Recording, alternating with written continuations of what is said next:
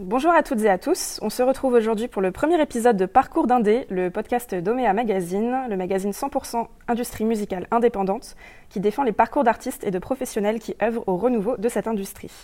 Dans ce podcast, on met en avant chaque semaine un profil d'artiste ou de pro qui s'est lancé dans la voie de l'indépendance pour mener à bien sa carrière et pour essayer de comprendre sa démarche, les difficultés rencontrées sur le chemin et les conseils qu'il ou elle aurait à donner à d'autres artistes et pros qui voudraient se lancer dans l'aventure. Aujourd'hui, on est au FGO Barbara avec une artiste qui fait sensation depuis 2020 dans la sphère musicale française, une artiste qui n'est autre que Thérèse. Bonjour Thérèse. Salut Chloé. On se voit aujourd'hui du coup dans le cadre des Girafes, un événement organisé par le réseau des musiques actuelles de Paris, qui fait figure de proue dans les événements pro de l'industrie musicale, puisque chaque année depuis 12 ans, divers intervenants et intervenantes se retrouvent autour de conférences, ateliers, tables rondes pour aborder des sujets qui permettent aux artistes comme aux pros d'en apprendre plus sur les rouages de cette industrie. Cette année, 2 journées sont consacrées à la responsabilité sociale des organisations, ce qui comprend entre autres le côté durable des pratiques culturelles au niveau écologique et social. Et 2 autres journées sont consacrées à la formation des artistes autour des thèmes du digital, mais aussi du réseautage, des démarches administratives, en bref, tout ce qui concerne les artistes entrepreneurs et entrepreneuses qui veulent maîtriser l'industrie musicale.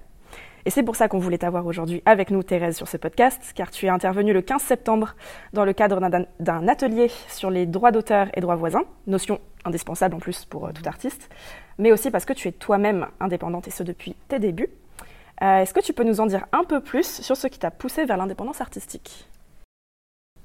C'était pas conscient déjà surtout. C'était une question de... J'y comprenais rien, je savais pas tellement ce que ça voulait dire qu'être indépendant, est-ce que ça voulait dire être seul, est-ce que ça voulait dire avoir un label, un tourneur, je mélangeais tout, les éditeurs et machin et tout, et puis petit à petit j'ai compris un peu mieux comment ça se passait, et il s'avère que moi je fonctionne beaucoup à l'instinct, et j'ai commencé, d'ailleurs la Girafe, c'est le premier événement professionnel que j'ai fait de toute ma vie. Et c'est là que j'ai rencontré Alex Monville, qui n'est autre que donc le fondateur de La Couveuse, qui est donc mon label avec lequel je suis signée en contrat d'artiste indépendant. Et c'est vrai que souvent on entend par indépendant le fait d'être tout seul. Enfin, je pense que les gens ont un peu de mal à... Beaucoup d'artistes pensent ça, effectivement. Et en réalité, non, c'est juste que tu choisis... Enfin, tu peux effectivement monter ta structure. Oui, il y en a qui le font, mais c'est rare en réalité. C'est rare, c'est assez rare. Il y a énormément d'artistes qui commencent maintenant à monter leur label, leur structure d'édition, etc. Mais en général, c'est plutôt des artistes qui vont chercher des partenaires qui sont dits indépendants. Ce qui veut dire en fait qu'ils n'appartiennent pas aux 3 grandes majors. Exactement. Qui trustent... Alors, je ne sais pas du tout si mes chiffres sont exacts, mais je dirais peut-être... autour de peut-être 80% du marché. Je pense, ouais. J'ai pas les chiffres non plus, ce serait intéressant de les avoir, mais en tout cas pour ceux qui nous écoutent et qui savent pas, les 3 majors c'est Universal, Warner et Sony. Voilà. En tout cas en France, après pour le reste du monde, ça se découpe parfois différemment. Exactement. Et en fait, à l'intérieur de ces 3 majors, ce que les gens ne savent pas non plus, c'est qu'il y a plein de sous-labels qui appartiennent aussi à ces grosses maisons. C'est comme, je dis n'importe quoi, désolée de citer des marques comme ça, mais c'est comme Lancôme qui appartient à L'Oréal, etc. etc. Ouais. Voilà. Donc en fait, tu as plein de sous-marques dans les grosses marques. Et en fait, du coup, parfois, tu as l'impression que des artistes sont dans des petits labels, alors qu'en fait, ils sont dans une sous-marque d'un énorme label. C'est ça. Et il y a de plus en plus de subtilité d'ailleurs, parce que parfois tu as des labels indés qui vont être distribués, donc diffusés sur les plateformes et dans les bacs, comme on disait à l'époque, par justement des majors. Donc il y a des subtilités, il y a des nuances qui se créent en plus. Et ça rend du coup les choses encore plus difficiles à naviguer pour les artistes. D'où aussi l'envie de faire ce podcast pour expliquer un peu mieux comment les choses fonctionnent. Toi, tu évoquais du coup que tu es en contrat d'artiste indépendant avec un label qui s'appelle La Couveuse. C'est ça. Tu peux expliquer rapidement les subtilités de ça ? Parce que les contrats, c'est quelque chose aussi qui est vite très délicat. Alors en fait, je vais vous expliquer un peu comment je suis structurée. Donc j'ai le label avec lequel je suis signée en contrat d'artiste qui s'appelle La Couveuse, qui est un label indé. Je suis signée aussi avec Chancy Publishing, qui est une maison d'édition indépendante. Je suis signée à date aujourd'hui avec le label X-Ray, c'est un label en licence, donc qui va compléter le travail du label en contrat d'artiste, et qui est aussi coéditeur. Donc c'est une imbrication un peu, c'est tout un puzzle à trouver, à créer soi-même. Je travaille avec Wart, qui est un booker indépendant, Et je travaille aussi avec des attachés de presse qui s'appellent Ephelid, voilà, qui sont aussi, c'est aussi une maison indépendante. Donc voilà, donc tout cet écosystème là qui gravite autour du projet, ce sont des gens que j'ai rencontrés et en fait, quelque part pour répondre un peu à ta première question, je les ai rencontrés, j'ai rencontré plein de gens. J'ai pas fait exprès de travailler qu'avec des personnes indépendantes. C'est juste que je me suis bien entendue avec ces personnes-là. Et comme je te le disais un peu plus tôt, comme je travaille beaucoup à l'instinct et que je choisis mes partenaires à l'instinct, bah, la vie a fait que c'était que des indépendants. Donc, à travers cette expérience-là, j'ai quand même compris plein de choses par rapport à l'indépendance versus les majors. C'est qu'on n'a peut-être pas la même vision de l'industrie, on n'y recherche pas nécessairement la même chose. Voilà, c'est pas, il n'y a pas de jugement de valeur, il faut juste savoir où se positionner, quoi. Ouais, c'est ça. Et grosso modo, le label en contrat d'artiste, par rapport à mon projet, c'est un producteur, au sens où il produit financièrement le disque. C'est tout. C'est-à-dire que il trouve les subventions ou il avance ses fonds propres, enfin ça c'est chaque label fait comme il veut, mais pour que je puisse aller en studio, enregistrer mes chansons et ensuite payer le mec qui va faire les prods ou la réal, le mix, le mastering, jusqu'à la gravure en gros sur le CD. Ouais, c'est ça. Parce que c'est ça le rôle d'un producteur en réalité. C'est même dans la loi, si on prend la loi pour exemple, c'est celui qui finance en réalité. Et donc c'est ça être producteur, et c'est pour ça que beaucoup d'artistes indés sont aujourd'hui leurs propres producteurs ou leurs propres productrices. Exactement. Et c'est à distinguer du contrat de licence. De toute façon, ça c'est des choses qu'on reverra dans les 2 podcasts suivants parce que on interviewera quelqu'un qui a monté un label et quelqu'un qui a monté une société d'édition. Et qui expliquera ça bien mieux que moi. Et c'est pour ça qu'on ne va pas s'étaler dessus aujourd'hui, mais c'est important quand même de revenir dessus. C'est vrai que la subtilité entre le contrat d'artiste et le contrat de licence, c'est à quel point l'artiste délègue aussi cette notion de financement. Exactement. En contrat de licence, c'est l'artiste qui prend tout à sa charge au niveau de l'artistique et qui délègue la partie normalement, en tout cas, communication, distribution. Exactement. Et en fait, le contrat de licence avec X-Ray, X-Ray va s'occuper effectivement du reste, c'est-à-dire de la distribution avec Alterca Distribution, c'est avec eux qu'on bosse. Qui est un distributeur indépendant. Donc, qui est aussi un distributeur indé. Jusqu'au bout, je vous jure que je ne le fais pas exprès. Et en fait, ils s'occupent effectivement de m'aider à piloter tout le marketing et la communication. Donc c'est eux qui amènent le budget pour que je puisse, je ne sais pas moi, produire des clips, faire des photos de presse, travailler avec Ephelid justement, les RP. Et en fait, en plus de X-Ray, alors tout le monde n'est pas structuré comme ça, mais moi Chancy Publishing investit aussi. Donc en fait, c'est pour ça qu'ils se partagent les éditions. C'est parce que Chancy investit aussi dans les mêmes outils. Et donc voilà, du coup, forcément, ils se partagent les éditions derrière, quoi. Et ça, c'est un micmac qui est propre à mon projet. C'est pas du tout quelque chose d'obligatoire. En fait, l'avantage, quelque part, quand tu es indépendant, et même peu importe ton projet, mais c'est plus facile avec des indés, c'est de pouvoir créer ta tambouille. Oui, mais exactement. Ça met du temps. C'est vrai qu'il y en a qui ont des structures qui sont beaucoup plus simples en termes d'organisation, qui ont leur asso ou leur société et qui délèguent parfois en licence à un label plus gros pour avoir une plus grosse force de frappe ou pour travailler avec un roster d'artistes différents, qui vont déléguer justement une partie de cette force de frappe à un autre label. Et toi, pour le coup, c'est beaucoup plus. T'as beaucoup plus d'acteurs autour de toi. Et du coup, qu'est-ce qui était. Parce que c'est difficile, en réalité, de comprendre en plus tout ça, les mécaniques entre ce que fait un booker, ce que fait un éditeur, etc. Je parle au masculin, mais c'est pas volontaire. Voilà, juste, je tiens à le préciser. Parce que c'est vrai que la voie de l'indépendance s'attend de plus en plus d'artistes, en réalité. C'est très en vogue. Et notamment, le rap et les musiques urbaines ont vachement popularisé ça. Lumpal l'a popularisé, PNL l'ont popularisé aussi. Et pour cause, c'est devenu possible de s'autoproduire, notamment au niveau production musicale pure. Et le rôle du label reste important quand même aujourd'hui. Qu'est-ce que tu considères de plus difficile aujourd'hui dans le métier d'artiste entrepreneur ? La réponse est tellement immédiate pour moi, c'est vraiment trouver du temps pour créer. C'est vraiment le plus dur. Je trouve que, en fait, comme le travail est infini, en fait, on est tout le temps on a cette espèce de FOMO professionnel où on a toujours le sentiment de devoir aller chercher des opportunités ailleurs. Et du coup, d'être présent sur les événements, sur des concerts, de réseauter, de faire de la com sur les réseaux sociaux, etc. etc. Et en fait, tout ce temps qu'on consacre à faire autre chose, c'est du temps qu'on ne consacre pas à faire de la musique. Et aujourd'hui, j'estime avoir la chance justement d'être suffisamment entourée pour pouvoir déléguer certaines parties des trucs, soit que j'aime pas faire, soit qui sont pas de mon expertise, soit juste qui me font gagner du temps, pour pouvoir me consacrer, mais ne serait-ce que 2 fois par an, c'est pas énorme du tout, mais d'avoir des plages d'1 semaine ou 2 pour pouvoir aller créer. Parce qu'en fait, si je ne prends pas ce temps, malheureusement, dans mon quotidien, je suis très vite aspirée par toutes les urgences. Ah, mais il y a telle interview qui tombe. Ah, c'est une trop bonne opportunité, il faut la prendre. Ah, là, on te propose de faire ton premier DJ set pour une marque, c'est de l'argent pour le projet, faut le prendre, etc. Et puis, je te parle même pas des aléas de la vie, de ta mère qui est malade, de je sais pas quoi d'autre, peu importe, tes amis qui vont pas bien, ou que sais-je, tu vois, des ruptures amoureuses. La santé, tout ce que tu veux. Exactement. Donc du coup, tu es vite aspirée. Et voilà, mais je me rends compte aussi que c'est une discipline vraiment personnelle de prendre du temps pour créer. Parce que tu peux être entouré des meilleures personnes, les plus compétentes et tout. Il y a quelque chose qui se passe dans la tête. Moi, je me suis rendu compte à quel point j'étais contrôle fric et qu'il fallait que j'apprenne à lâcher.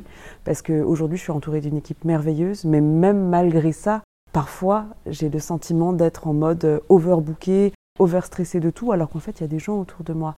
Et je pense que c'est l'avantage, le plus, et à la fois l'écueil des artistes indépendants qui ont eu l'habitude de faire, c'est qu'ils n'ont pas peur de se retrousser les manches et de mettre les mains dans le cambouis et de bosser jusqu'à 2h du mat tous les soirs, ce qui n'est pas sain. On en parlera peut-être dans un prochain épisode, quelque part. Oui, mais ce serait intéressant d'en parler en tout cas, c'est vrai. La santé mentale, c'est important. Mais à la fois, de se dire, en fait, stop là. Enfin, ce métier doit rester un métier sur le long terme. Ça doit rester donc quelque chose où on met beaucoup de travail et d'efforts, mais où on se préserve. Et aussi apprendre à faire confiance. Et avant tout à soi-même, parce que se faire confiance à soi, ça permet de faire confiance aux autres. Aussi, Et parce qu'une fois que tu as bien donné ta vision et que tu as bien défini le truc, il n'y a pas de raison, les gens ne sont pas débiles. Ils vont comprendre. Et puis au pire, il y a des erreurs qui sont faites, on ajuste, il n'y a pas mort d'homme, quoi. Ouais, bien sûr.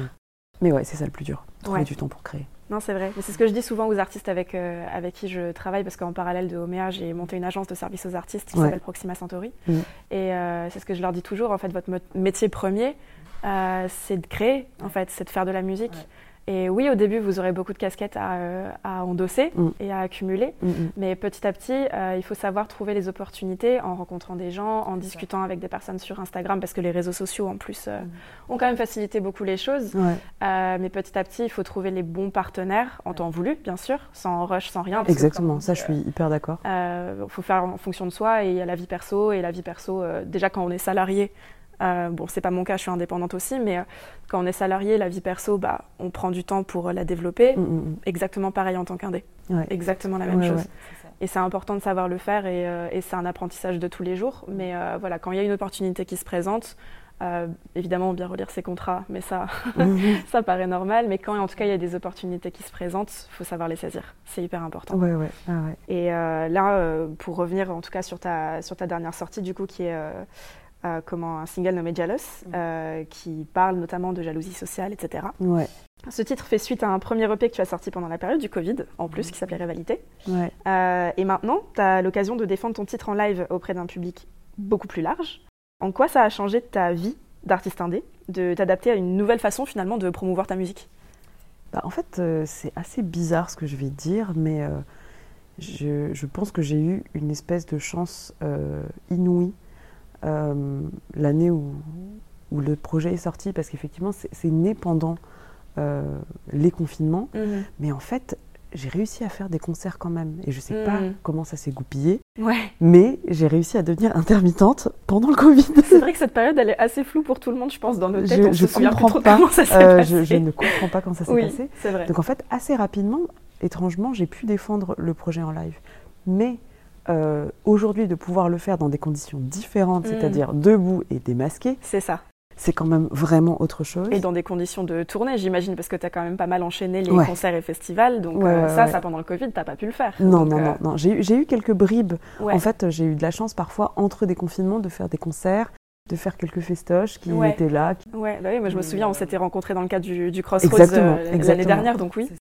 Et en fait, je trouve ça génial, en fait, parce que je crois que à chaque fois que je fais un concert, ça me rappelle pourquoi je fais de la musique. Je te parle du moment quand je suis sur scène, évidemment, mais je te parle surtout de l'après. En fait, moi, ce que j'adore, je crois que je fais ce métier pour rencontrer des gens. Donc, ça m'arrive effectivement de toute façon à travers les réseaux sociaux. Et franchement, j'ai rencontré un nombre de gens incalculable depuis les confinements. Ouais. Parce que je me suis liée d'amitié vraiment, et j'ai noué des réelles amitiés avec des gens que je n'ai jamais vus. Avec lesquels j'ai des discussions super profondes qui suivent mon moral, ma vie au quotidien, et vice-versa quand c'est possible pour moi, parce que je ne peux pas le faire avec tout le monde. Mais c'est réel. Et là, le fait de pouvoir même après... Il y a des gens que j'ai rencontrés après ces amitiés virtuelles que j'ai rencontrées en vrai.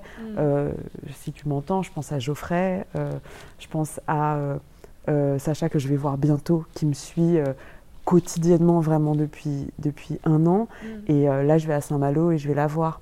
Je pense à Nora que j'ai rencontrée au Sioux, et qui est venue à Paris exprès pour m'interviewer pour le journal de son école en première. C'est trop mignon. Et en fait, ce que j'adore, c'est ça, c'est de descendre de scène et d'essayer de comprendre comment les gens ont reçu le message. Au-delà du gros son, etc. Oui, bien sûr. Des lumières, de mes slips à paillettes. Voilà, j'aime comprendre à travers les différents publics, que ce soit un public de festival féministe, antiraciste, jusqu'à un festival à rien à voir de village au fin fond de la France, où ils ont probablement très très peu vu d'Asiates de leur vie, et donc tu arrives avec tout ton bagage, ton sac à dos de Dora l'exploratrice là, plein chargé de trucs qui sont urbains, qui sont très parisiens, et tu leur déverses ça à la tronche. Comment ils l'ont pris, est-ce qu'ils comprennent, est-ce qu'ils comprennent pas, on en discute après, et ça je trouve que c'est un peu fou en fait. Je fais de la musique pour ça en fait, être une sorte de pont, et de faire tomber des stéréotypes des deux côtés, même du mien. Enfin, tu vois, genre... donc ouais, je trouve ça trop bien de pouvoir voir les gens en vrai. Et je crois qu'en fait, le projet Thérèse convertit, alors, c'est un terme un peu commercial et marketing, mais convertit le plus en live. Parce que je crois que ma musique nécessite... elle peut s'écouter comme ça évidemment, mais je pense que quand elle est augmentée dans certains contextes, quand je peux expliquer les choses, le pourquoi du comment, quand tu peux discuter avec ton public et entre les chansons, je pense qu'il y a une réelle valeur ajoutée et que les gens en sortent plus proches, comprennent mieux ce qui se passe. C'est pas juste un beat, c'est pas juste des mélodies, etc. C'est ça plus quelque chose de politique derrière, et du coup il y a une forme d'adhésion ou de rejet d'ailleurs qui peut se faire, mais en tout cas quelque chose qui tend vers moins d'indifférence, moins de neutralité. Et je pense que c'est quelque chose qui me plaît. Mais c'est intéressant ce que tu dis, parce que c'est vrai qu'on conseille souvent aux artistes de vraiment se présenter au niveau digital sur les réseaux sociaux, que ce soit dépendant des plateformes que les artistes occupent sur TikTok, sur Instagram, et tout ça. Et moi, je te suis du coup depuis plus d'1 an maintenant, ça commence à faire, le temps passe vite. Et du coup, je te vois évoluer sur les réseaux sociaux, partager ton quotidien, tes résidences, l'enregistrement de tes EP, etc. Tu es très active, notamment sur Instagram. Tu as quand même une communauté de plus de 12 000 personnes aujourd'hui qui te suit. Et tu es très réactive quand les gens répondent à tes stories. Puis même, tu organises des sondages, etc. Et donc, c'est intéressant ce que tu dis par rapport au live. Tu sens une vraie différence entre la connexion que tu peux avoir avec des gens en ligne et la connexion que tu peux avoir avec un public entier en live. Parce que quand tu fais un concert, tu es face à une foule, une foule de personnes, de gens anonymes. Tandis que quand tu postes des choses sur les réseaux sociaux, tu as des profils qui s'affichent dans tes commentaires, tu as des noms qui s'affichent dans tes DM. C'est quoi finalement la différence, et pourquoi c'est plus important, ou en tout cas pourquoi c'est plus profond pour toi de partager l'expérience en live?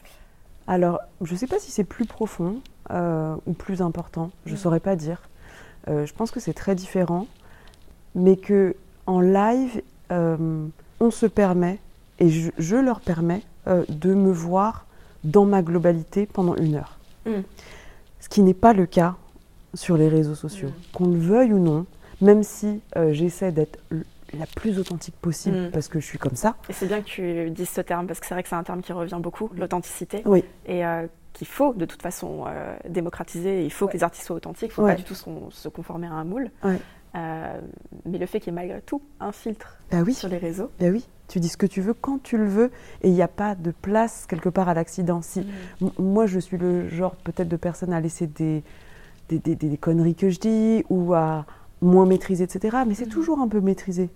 Le moment que tu choisis pour faire ta story, etc., c'est quand tu te sens comme ci ou comme ça. Là, quand tu es sur scène, en fait, tu es sur scène pendant 1 heure. Donc, même si, entre guillemets, tu joues un personnage de scène, tu es là physiquement. C'est-à-dire que si ça te gratte le cul, tu te grattes le cul, tout le monde le voit. Si ça te... j'en sais rien. Si tu t'étouffes en chantant, tout le monde le voit. C'est du live, en fait. T'es là et en fait, tu dois faire avec le présent et avec les gens qui sont là et qui te regardent et que tu connais pas. Et je trouve que c'est... qu'est-ce qu'il y a de plus vrai, en fait, que de se mettre en danger à ce point, enfin, tu vois. Oui, parce que c'est vrai qu'une story, en plus, tu peux la réenregistrer 1000 fois. Tu peux te remaquiller si tu trouves que je sais pas quoi. Tu peux... Là, moi, j'ai eu plein de... Enfin, je peux raconter mille anecdotes un peu con-con, tu vois, qui m'arrivent sur scène. Le chat dans la gorge. Là, ça n'a rien à voir avec le projet Thérèse, mais une fois, quand j'étais étudiante, je suis montée sur scène après être sortie des toilettes et en fait, j'avais ma jupe que j'avais mal remise, elle était dans mon collant. Et en fait, tout le monde voyait mon cul, j'étais en string, tu vois, je suis montée sur scène comme ça. Comment tu rattrapes ça? Comment C'est vrai que ça, tu ne verras jamais ça sur Instagram. Jamais. Aussi authentique que tu ou alors c'est monté. Mais je veux dire, c'est créé pour susciter une réaction. Mais là, c'était pas du tout fait exprès. Et comment l'humanité, dans les deux sens, réagit aux choses. Enfin, et je trouve que c'est ça, c'est l'inconnu, en fait, je pense.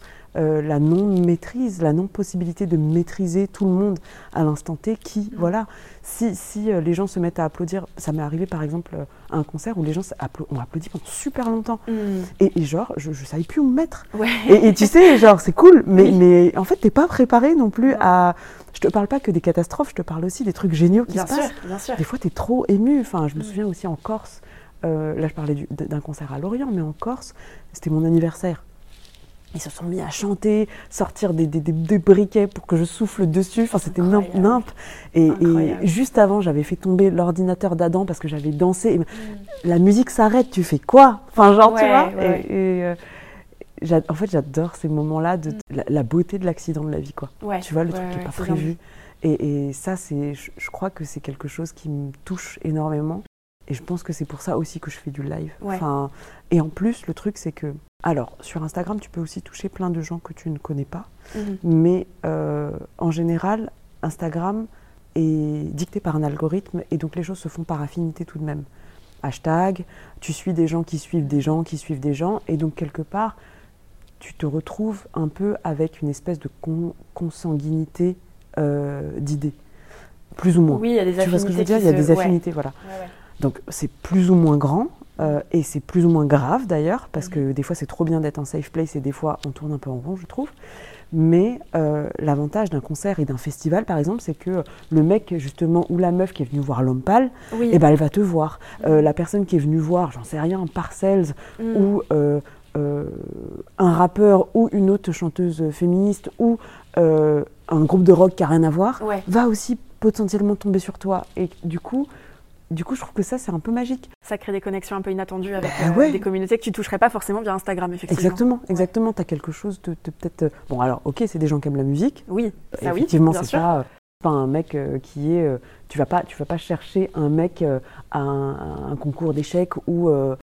ce qui n'empêche qu'il pourrait aussi aimer les échecs, je n'ai rien contre vous. Mais ce que je veux dire, c'est que, voilà, le seul dénominateur commun sûr qu'il y a dans un festival ou dans un concert, c'est que la personne aime la musique. C'est curieuse de ça, c'est tout. Et je trouve ça cool. Effectivement. Et je trouve ça cool aussi de se confronter aux gens qui, peut-être, tu vas voir quelqu'un dans le public, je sais pas, qui bouge pas, qui te regarde bizarrement parce que... Et ça, c'est des choses qu'on voit en plus. Tu vois tout, en fait. Enfin, on fait genre on voit pas, on fait genre on regarde la ligne d'horizon et tout. Mais des fois, la lumière, bon, tu vois peut-être pas tout le monde, mais je veux dire... Le premier rang, tu le vois. Les 10 premiers rangs, tu les vois en vrai. Et tu vois des gens qui s'enjaillent et c'est trop bien. Et la plupart du temps, les gens sont plutôt cool en concert. Parce que les gens qui viennent en concert ont plutôt envie de s'amuser, sont dans un certain mood. Bien sûr. Mais il y a des gens, et moi-même, ça m'arrive d'arriver par hasard dans un concert parce que je m'y suis laissée traîner par des potes. Et en Surtout en festival, même parfois, ça arrive très souvent. Exactement. Et en fait, d'être raide comme un piqué et de me dire qu'est-ce que je fous là, tu vois. Et puis, il y a des fois, on a envie d'observer aussi, ça arrive. Tout simplement. Donc, tout simplement. Mais oui, parce que je sais pas, t'es fatigué ou parce que t'es plus à l'intérieur de toi-même. Et ça, faut dealer avec ça. Je trouve que c'est un très, très bon apprentissage, justement, de l'acceptation de l'image que tu renvoies. Alors, est-ce que la personne, elle bouge plus parce que c'est nul ce que je fais? Est-ce que je l'accepte? Est-ce que ça me déstabilise quand je chante ou pas? Et je trouve que c'est beaucoup plus fort quelque part que ce qui se passe sur les réseaux. Bon, des fois, tu as des haters, mais tu as le temps de crier chez toi, taper dans un coussin. Et le hater, si tu veux, tu le bloques. S'il est vraiment, si il ou elle est vraiment relou, tu bloques. Alors que s'il y a quelqu'un qui te crie ching-chong dans la salle alors que tu es en train de chanter, qu'est-ce que tu fais? Moi, j'ai une copine, elle chantait dans un village, elle s'est reçue une poupée noire alors qu'elle était en train de jouer. Elle est noire, je ne citerai pas son nom, mais elle s'est reçue ça en jouant. Comment tu réagis? La violence du truc, c'est hyper violent. Mais on pleurait de rire en parlant tellement c'est violent. Enfin, tu sais, le mécanisme de défense. Oui, bien sûr. Et nerveux, quoi. Et comment tu fais face à ça, en fait? Qu'est-ce que tu dis? Ça existe. Donc il y a de tout, en fait. C'est bien de le rappeler. Aussi inconfortable que ce soit, c'est bien de le rappeler que ça existe encore. Ça existe encore. Et du coup, tu fais mais c'est les aléas de la vie. Enfin, je veux dire, et la chance qu'on a quand on est sur scène, c'est qu'il y a quand même une forme, même si tu peux te faire agresser ou recevoir beaucoup d'amour, etc., il y a une forme de protection parce que tu es un peu plus isolé. Donc ça te permet aussi d'avoir cette distance, de respirer un bon coup, de dire qu'est-ce que je fais, qu'est-ce que je dis. Est-ce que je réponds? Est-ce que je réponds pas? Est-ce que je réponds après? Est-ce que je réponds 2 chansons plus tard avec une certaine répartie? Est-ce que je réponds sur les réseaux sociaux plus tard? T'as un certain choix que t'as peut-être un peu moins dans la vraie vie, peut-être. Tu vois, si le mec t'a craché dessus dans le métro, il est parti. C'est vrai. Donc malgré tout, t'as un petit peu de contrôle quand même. Ouais, t'as une possibilité d'avoir une seconde chance dans un laps de temps d'1 heure, on va dire. Et qu'est-ce que t'en fais? Après, ça, c'est une autre question. C'est ça. Et dernière petite question pour terminer cet épisode. J'aime bien impliquer un petit peu les gens qui nous écoutent et terminer sur une note qui pourrait les impliquer un petit peu dans tout ça. Et là, je pense particulièrement aux artistes parce qu'on s'adresse, on adresse en tout cas le sujet de l'indépendance. Si tu devais donner un conseil aux artistes qui nous écoutent et qui souhaiteraient justement sauter le pas de l'indépendance ou en tout cas de l'émergence artistique, qui oseraient se lancer, qu'est-ce que tu leur conseillerais en premier lieu? Franchement, apprendre à se connaître. Je crois qu'il n'y a aucun conseil plus cher que je pourrais, moi, donner à quelqu'un. Apprends à te connaître, qui tu es, et apprends à te regarder honnêtement dans le miroir. Qu'est-ce qui est bon chez toi en termes de qualité par rapport au système, j'entends, parce que je ne suis pas quelqu'un de... Comment dire? Je ne suis pas quelqu'un qui dit le bien c'est ça, le mal c'est ça. Mais quelles sont tes qualités vis-à-vis de l'industrie? Quels sont les éléments là où ça pêche? Qu'est-ce que tu veux faire? Est-ce que tu veux t'améliorer? Est-ce que tu veux chercher des partenaires qui comblent ça? Quel est ton objectif? Quelle est honnêtement ton idée de la réussite? Qu'est-ce que ça veut dire? Est-ce que ça veut dire payer ton loyer avec ta musique? Est-ce que ça veut dire être dans des gros médias? Est-ce que ça veut dire gagner beaucoup d'argent? Qu'est-ce que ça veut dire? Vraiment de chercher qui tu es, comprendre ce que tu veux faire en fait. Et de là, les réponses, elles vont venir. Après, le reste, entre guillemets, c'est que du travail. Et c'est vraiment pas le pire. Le plus dur, c'est de comprendre qui on est. Et de savoir pourquoi on fait ça, en fait. Exactement. Et parce qu'en fait, ça va éviter beaucoup de frustration. Ça va éviter, tu vois, on parlait de jalouse tout à l'heure. Mais justement, ça va éviter tout ce truc de « Ah, mais pourquoi il ou elle est réussi ?» Ouais, mais il ou elle est en major. Est-ce que tu as envie d'aller en major? Qu'est-ce que ça veut dire? Qu'est-ce que ça implique d'aller en major? Est-ce que ça correspond à ton... caractère. Moi, parfois, je me lève, j'ai le seum et je me dis, mais en fait, en major, je m'engueulerai tous les jours avec les gens qui m'entourent. Parce qu'en fait, moi, ce qui m'intéresse dans la vie, c'est faire ce que je veux. Et que les gens qui travaillent avec moi suivent ma vision. Ça, et j'ai l'honnêteté de me le dire, de me dire, en fait, je pense savoir ce que je veux mener comme type de carrière. Et je peux me tromper, ça ne veut pas dire que je vais pas me planter, tu vois.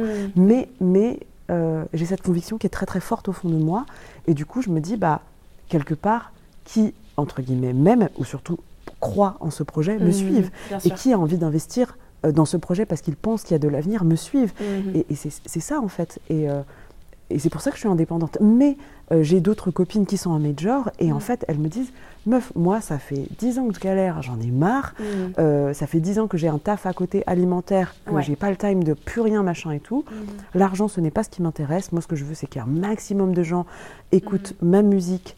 Et j'ai la conscience de faire de la musique totalement commerciale que je kiffe.